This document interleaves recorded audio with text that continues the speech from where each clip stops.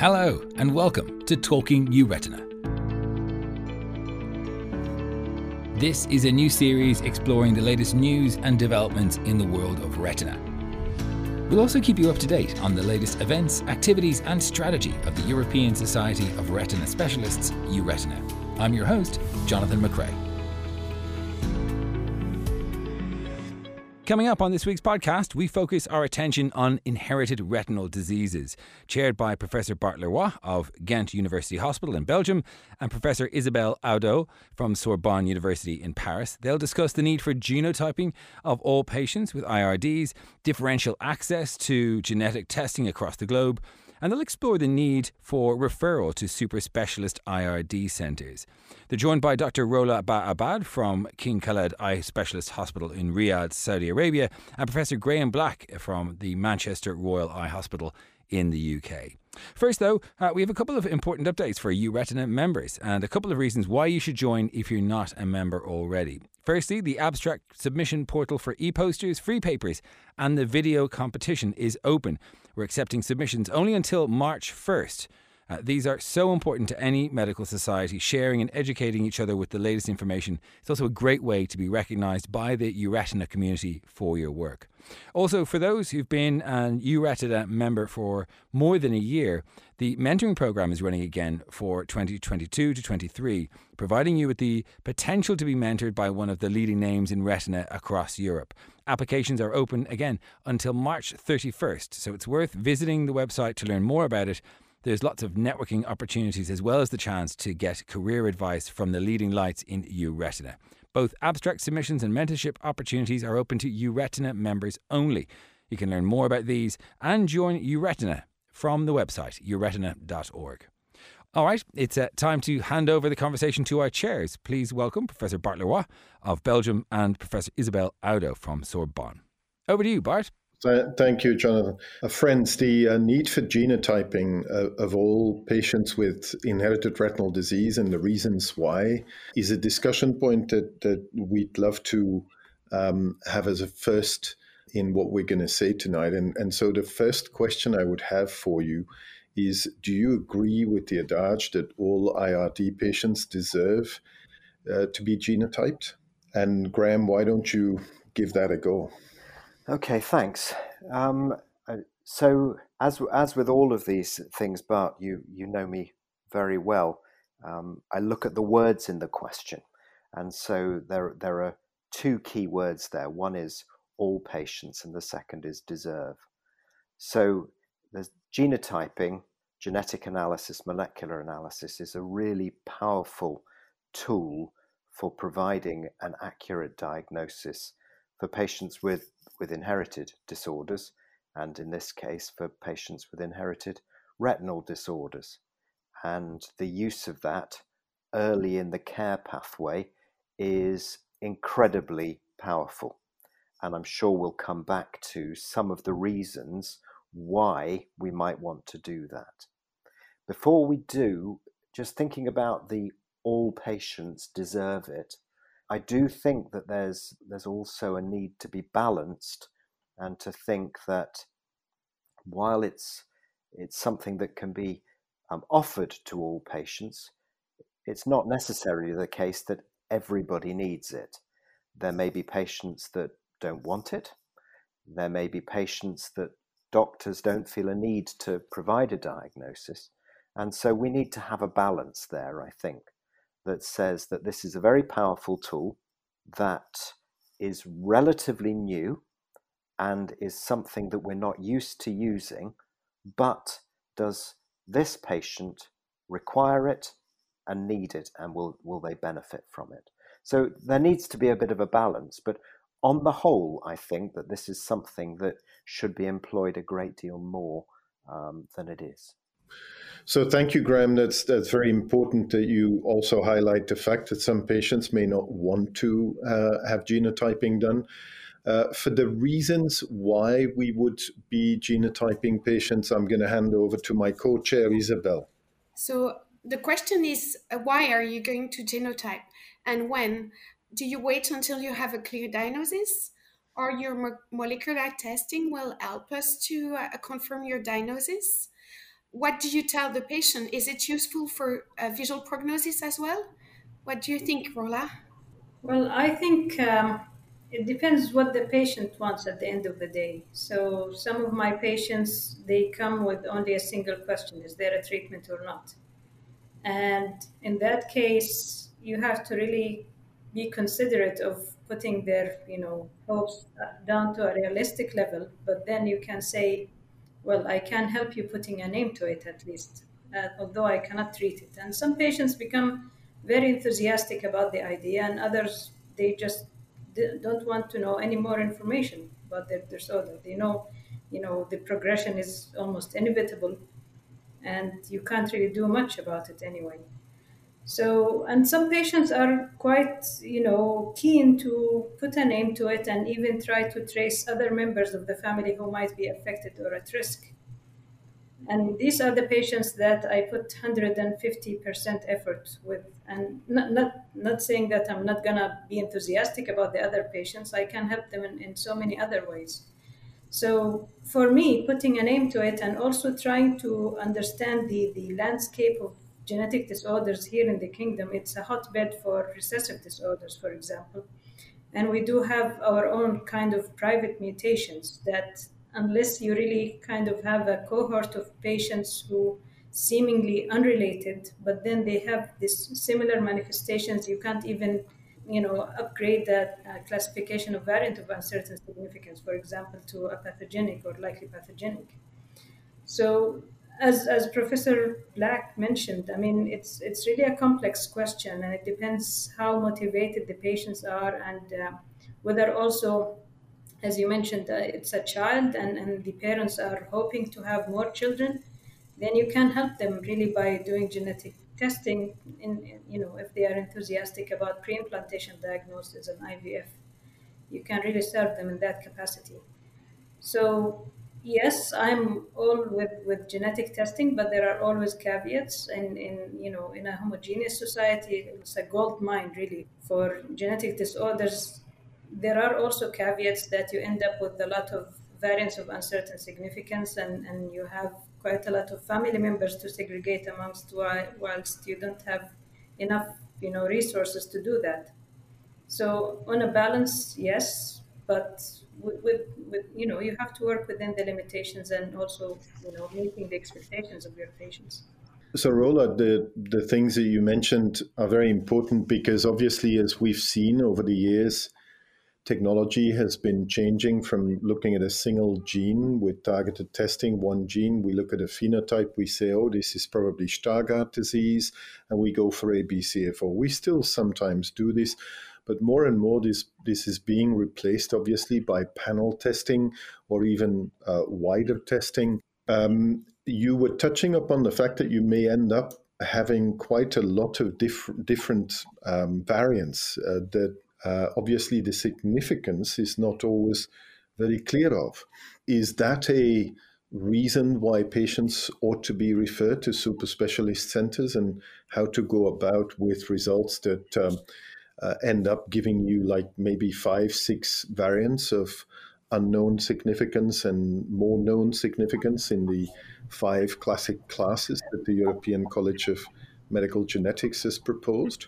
Well, I think, I'm a big fan of whole exome sequencing. Clinical exome for me is a fantastic idea. It also gives me the opportunity that sometimes the phenotype can be quite different from anything that I used to see, and sometimes it can be associated with what I think is a syndromic, kind of manifestation. Say, for example, we have quite a few patients, children with Leber congenital amaurosis, who come with autism spectrum and other neurological disorders, and you don't know really whether it's associated with the retinopathy or as a consequence of loss of vision from early on in life, or it's actually an entity in its own. So the caveat of whole exome sequencing is that you end up in a situation with like buy one, get 10 for free. And sometimes the kids are also heterozygous carriers for other significant genes, even for Batten's disease and things like that. And you have to consider all of this when you counsel the family. So imagine somebody who's not specialized in this field ending up looking at such a report and trying to interpret this and trying to counsel the family. Everybody will be, at a mess, to put it mildly. Thank you, Rola. And I know of a program or the way that the UK is structured. The UK is structured in a very rational way in doing genetics. And I'd love to have Graeme's input on what you think is the way forward in dealing with more and more genetic results coming your way. And where is the place of a retinal specialist? Where's the place of a general ophthalmologist, and where's the place of a super specialist in ophthalmic genetics? What do you think? Yes, I think that this is a changing field, isn't it? And that's one of the things that makes it exciting, that we've seen such a change in the style, the nature of genetic testing, and when we're able to employ it. Perhaps mainly driven by the reducing costs, which are likely to continue to reduce over the next few years. I have to say, one of the things that worries me about focusing around super specialist centres is that actually the super specialists become the bottleneck, and that there aren't enough super specialists to see all of the patients, at the same time as we're saying that we should democratize genetic testing to as many patients as possible that want it. And so there needs to be a balance there, I think. And while genetic testing and the interpretation of variants is very complicated, there are a lot of variants that it's not complicated for. And so if it is possible for an education program or for clinical networks to embrace, for example, medical retina specialists or pediatric ophthalmologists in smaller centres and draw them in to increase the number of clinicians with experience of testing and thereby increase the number of patients that access the testing, I do think ultimately that will be the better way forward. If this is going to rely on the four of us for our 4 countries, and I exaggerate somewhat, then either if we get COVID or if there are too many patients, we're going to be in a difficult situation. And so I think that there's got to be some push and pull here. There are clinicians out there that are very comfortable with making a diagnosis of Stargardt disease clinically. And there are many patients with Stargardt disease that have 2 clear variants that confirm that diagnosis. And I don't think that that will need a super specialist centre all of the time. And so we need to be somewhat flexible. I don't think that the super specialist can prescribe something that's too exclusive. Interesting, yeah. So you think this, I guess this creating a sort of network with ophthalmologists that are comfortable with retinal disease, with good contact with super specialists that can maybe remotely advise them, and then the molecular geneticist. How do you envisage this? We are all facing this bottleneck of access, patient access to diagnostic. So I don't have any solutions, but I'm an optimist here. And I think, first of all, there's no question that there is a need for specialist centres, in particular to see specialist, conditions. It's just I don't know that all of the conditions we see remain difficult to diagnose. So there are 2 things. I think that as teleophthalmology, as online connections get better, the communication between those taking the test and those reporting the test can become more remote. I think we have to understand what patients need, and it may well be that although we're taking the test, the result giving, the genetic counselling anyway, may be given by other groups. It's not always given by ophthalmology. And certainly what we've done in our area is to encourage ophthalmologists across a greater region to be involved and to communicate through multidisciplinary team meetings, through online meetings, to increase the number of people that are aware, are comfortable, and are willing to participate in this. Because, of course, if we take pediatric ophthalmology, there may be a relatively small number of opportunities to do the genetic testing early on. But I think that the initial premise that Bart came was that increasing access to genetic testing is important, which I fervently believe to be the case. But not all of those patients may have access to the small number of clinicians. And it's obviously a very important point that you've raised now, Graeme, and I'd love to maybe go a little bit towards a point of discussion that I think we ought to address, which is the differential access to genetic testing across the globe and the ways to potentially improve this. And Rola's been doing quite a bit of work at the King Khaled Eye Specialist Hospital in Riyadh in Saudi Arabia, and obviously she's very solidly trained and does the job herself. But the question is, for example, in Saudi Arabia and the Middle East in general, you know that area much better than I do. But should a person who's not wealthy want genetic testing, is that patient or person able to get that testing financially, that is? For example, Rola, and could you educate us on what the situation in the Middle East is and where the challenges lie and potentially the solutions?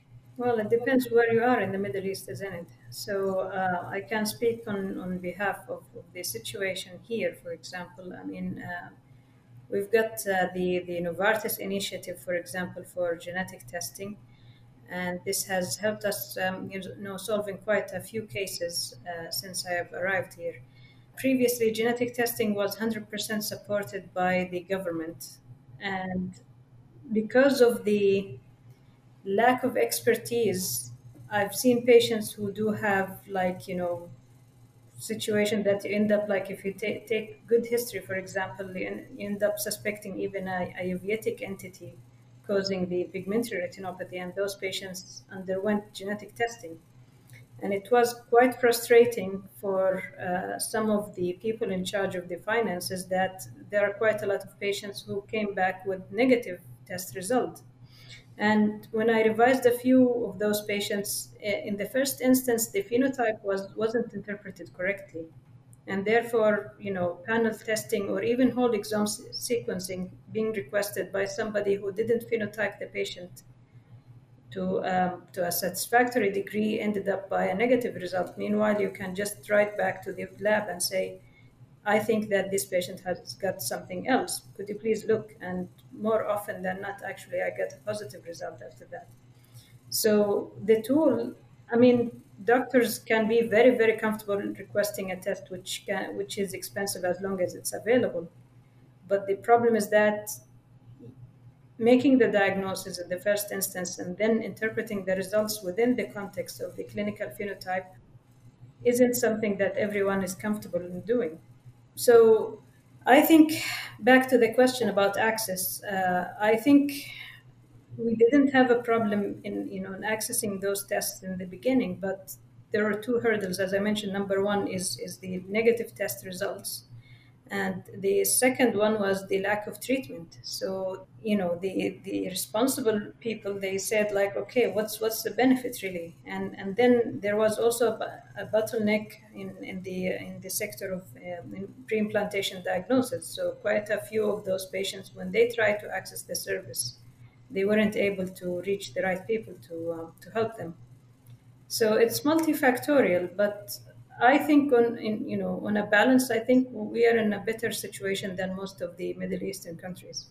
It's probably true, Rola, and I'd love to ask my co-chair a question, if I may. The development of what is now known as Luxturna in Philadelphia led me when I also practiced in a Children's Hospital of Philadelphia and in Ghent, Belgium, which is a very different setup not in quality, but in access to what is molecular genetic testing, obviously because of financial reasons.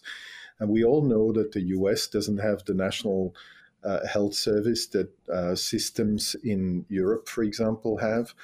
And when people at Spark Therapeutics, the spin-off company of Children's Hospital of Philadelphia, asked me, so how well are people characterized in the European countries?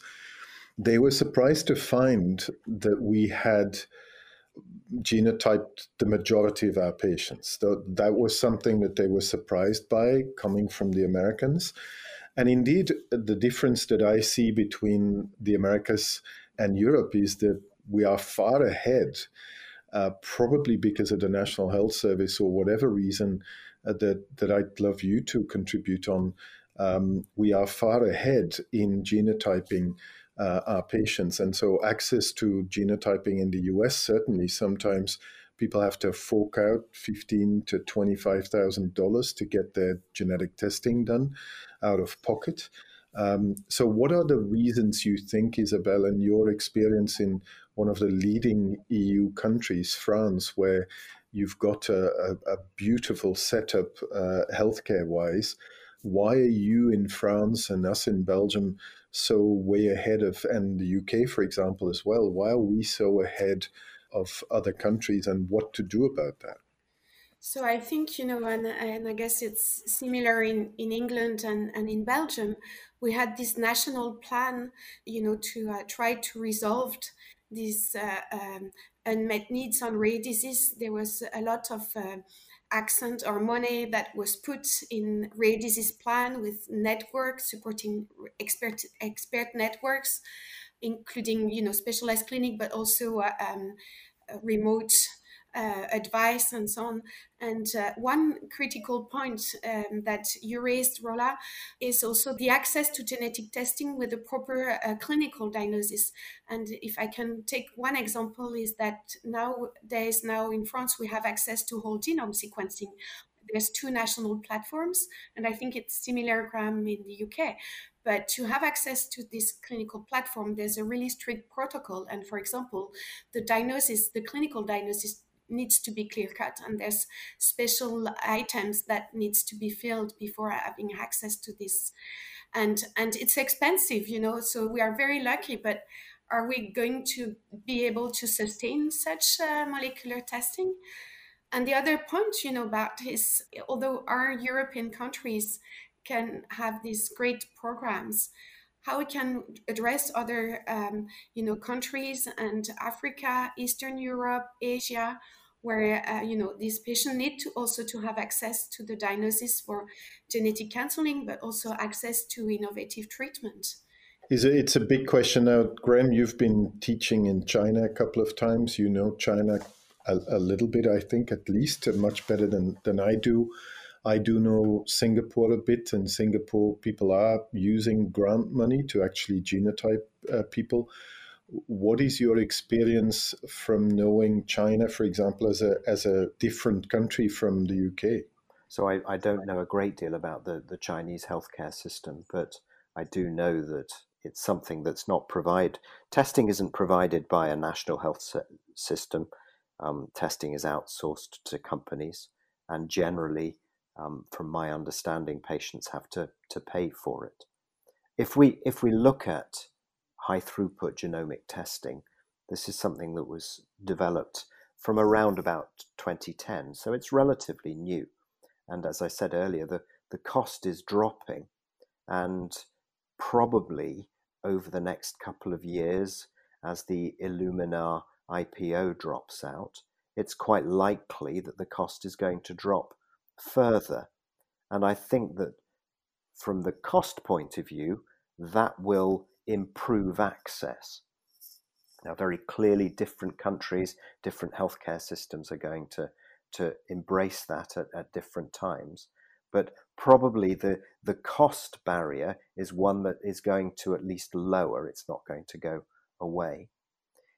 The other thing that I do think is important is to look at prioritization in those circumstances, though. And clearly, all patients could have genetic testing, but not everyone necessarily needs it. And so we can look at those patients who might have unsuspected syndromic forms, those at risk of having kidney disease, for example, with a provisional diagnosis of Leber's congenital amaurosis, and you mentioned Luxturna, those patients with LCA and RPE65 mutations. And we can say that we could prioritize our genetic testing to those who are going to benefit from it most. And so everyone might want it, but not everyone will need it, and some will benefit more than others. And in general, if we take the younger patients, it's likely that our diagnostic protocol is going to be more effective. We've found more of the genes and our pickup rate is higher on the one hand, and the benefit is going to be greater. And so that's selecting down to a smaller number of cases, and we can imagine that reducing cost and a prioritization process will help those that will benefit from it to be tested first, perhaps. Although you would, in such a prioritization scheme, you would probably still leave quite a bit of people genetically unaccounted for. And so your view of what societal load there is in genetic disease, at least for inherited retinal disease, would not be complete. Is that a reason to strive for better genotyping and characterization of everyone? So I think it is. I think that it would be entirely reasonable to say that it's an aspiration to test as many people as possible. But it's also reasonable to be pragmatic along the way and to say that if costs are dropping and therefore the amount of testing is going to go up, while costs haven't dropped, ensuring that we make sure that those that really are going to benefit are done first is reasonable, at least. And there may be patients out there with dominant disease, for example, where they know what the condition is, not genetically, but in manifestation terms from their parents, from their uncles, whatever, who say, well, look, I can see it's a 50-50 chance. I know that. What's the benefit? And it's going to be difficult to argue with that. It would be interesting to know what the natural history of a rhodopsin mutation over a peripheral mutation is, but they don't need to know that. And so I think we can be pragmatic as well, while the sands are shifting, while there's change afoot. It's great input, Graeme, and thank you for it. And the point that I would want to close our discussion with is the need for super specialist centers. We've alluded to it already, but I just want to open the discussion with a situation where I saw a patient, and we all four are coming from centers where we apply Luxturna. Now, with Luxturna on the market, success has many friends, failure is an orphan. We all know that, and so all of a sudden everyone thinks that they ought to be applying Luxturna. I can understand the enthusiasm, but I would want to apply a word of caution. I remember seeing a young child in Philadelphia who was diagnosed molecularly by a commercial company as having two mutations, biallelic mutations in RP65. I was a bit puzzled because I could not link up the phenotype, which wasn't typical of RP65 disease. And the patient failed to come back and only came back as Luxturna was on the market and stating, I have RP65 related IRD, I want treatment now. So I looked at her again and again. I could not marry what I was seeing phenotypically in the eye with the genotype of RP65. So I wasn't sure enough. And so I asked the genotyping company to look at the results back again. So they downgraded one of the variants from a mutation to a variant of unknown significance. And the clue was that actually there was clear autofluorescence on blue light autofluorescence which we all know has a typical image in RP65 related disease. And that woke me up. It scared me a bit because I thought, well, hang on. In the US, there's about 10 centers applying Luxturna. There's about 43 centers in the EU. And then you think, well, hang on. I mean, if I struggled and I recognized this as a super specialist, I'm worried that we would come across a situation where we would be treating people who don't really have disease. And I'd love to have your input on that and see where you would have a word of caution that we first would want to learn how to take our first steps in gene therapy rather than kicking off running from the beginning. And maybe, Rola, what is your take on such a story? Well, I share your anxiety about people who are not subspecialized in the field who may end up taking such a decision and exposing a patient to a relatively major procedure that they might not even benefit from. I mean, at the worst case scenario, they might even have complications because of the surgery itself. So I think for such decisions, I think an IRD specialist, when it comes to pre-implantation diagnosis or gene therapy, I think the decision has to be actually taken by an IRD specialist. So whenever there is a medical decision to be taken, I think an IRD specialist should be consulted, and I think this is a priority. Yeah, it's a really, really good point. And, Bart, we also need to prepare for future treatment. And how can we, liaise between the quality of the molecular diagnosis that will be generated by such lab, clinician that will make sense between the genotype and the phenotype, and how can we prepare for this future treatment. And again, we go back to, is it really for really expert centers only, or should there be some, scientific committees that will also give guidelines, like the American College of Human Genetics, regarding, how you're going to address that phenotype is really coherent with the genotype, and then the patient can be treated. I'm with you completely, and I'd love to have the input of our guest Graeme on this, because I know he's quite knowledgeable and has an open view of where the role of all the levels of ophthalmology would be. So Graeme, I'd invite you to give your thoughts and end with that, actually.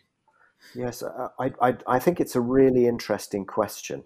And, again, I come back to that word democratization, really. That what we want to see is increasing access. We've talked about genetic testing, but our aspirations are that it's more than just RPE65 that's treatable, as Isabelle says. And we know that there's progress with choroideremia, with X-linked RP, but at some point it is possible that Stargardt's disease may become amenable to a gene-based therapy.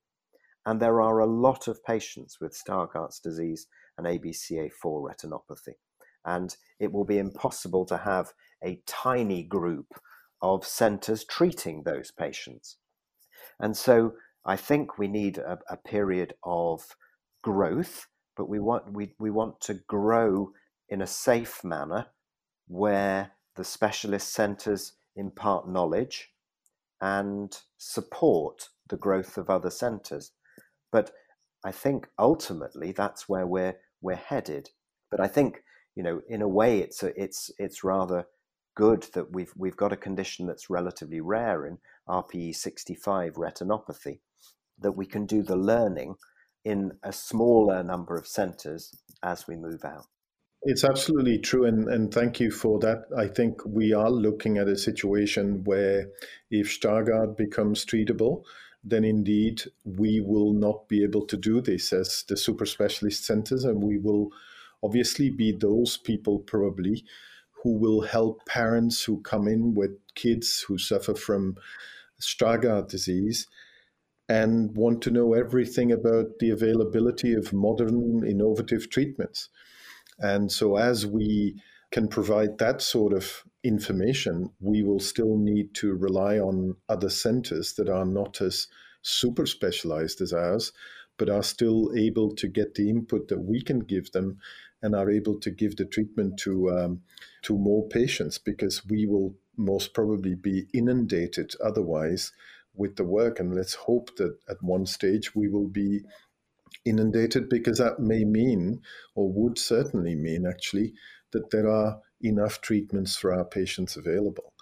So I'd love to just end with a round of final thoughts. Isabelle, would you have any thoughts that you think we did not address in this first podcast for IRDs or on the IRDs?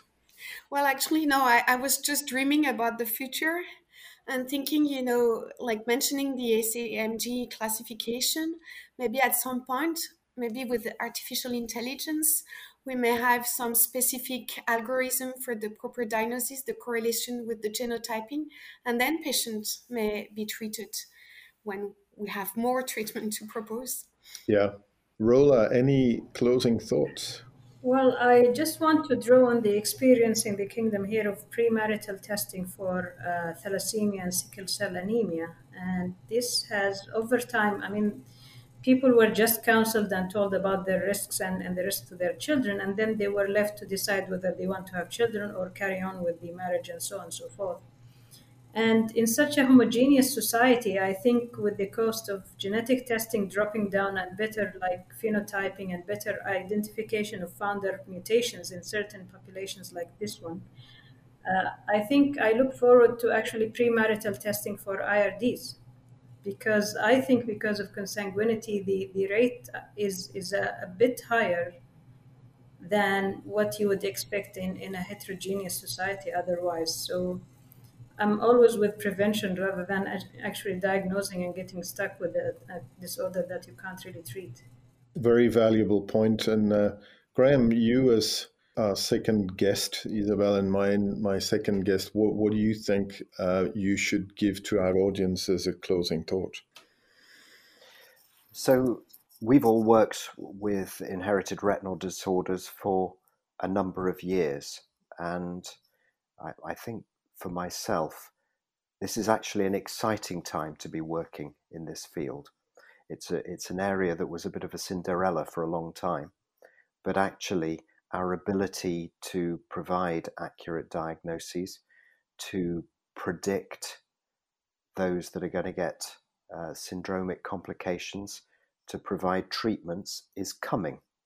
And I think this is something which is going to be available as just another diagnostic modality alongside electrodiagnostics, alongside clinical examination. And I think it's something that's going to become increasingly available. And for myself, I find that tremendously exciting. I think that this is progress in front of our eyes. It is certainly, and let's say it's never been a better time to be in ophthalmic genetics. And with that final thought, I'd like to very much thank all of you for participating in this very interesting podcast on IRDs. Thank you very much and have a great rest of your day. Well, I know I say that every episode, but that was a really fascinating discussion. And that chat about genetic testing really resonated with me coming from Ireland, where we have a high rate of some other inherited diseases, not necessarily to do with the eye, but cystic fibrosis, for example. Many of those same issues about getting tested and access and that arise in the same way. Thank you so much to our panel, Dr Rola Ba-Abbad from King Khaled Eye Specialist Hospital in Riyadh, Saudi Arabia, and Professor Graeme Black, Manchester Royal Eye Hospital in the United Kingdom. Thanks also to our chairs, Professor Bart LeRoy and Professor Isabelle Audo. We will be back in 2 weeks with another episode on the 1st of March. God, this year is flying, isn't it? Before that, though, on the 24th of February, Rainier Schlingerman and Camille Bone will be hosting the next Retina Case Club from Amsterdam UMC. These are great events where cases are presented and discussed by key opinion leaders. So there's a lot to learn, and it's clearly really practical because the discussions are based on real events. So the Retina Case Club from Amsterdam UMC will be Thursday, 24th of February at 8 p.m. CET. Hope to see you then. And just a reminder, if you would like us to cover any particular area of retina, or you have a comment, a query, or indeed a criticism, please do email us, podcast@uretina.org. We hope you enjoyed this episode of Talking Your Retina. We'll see you next time.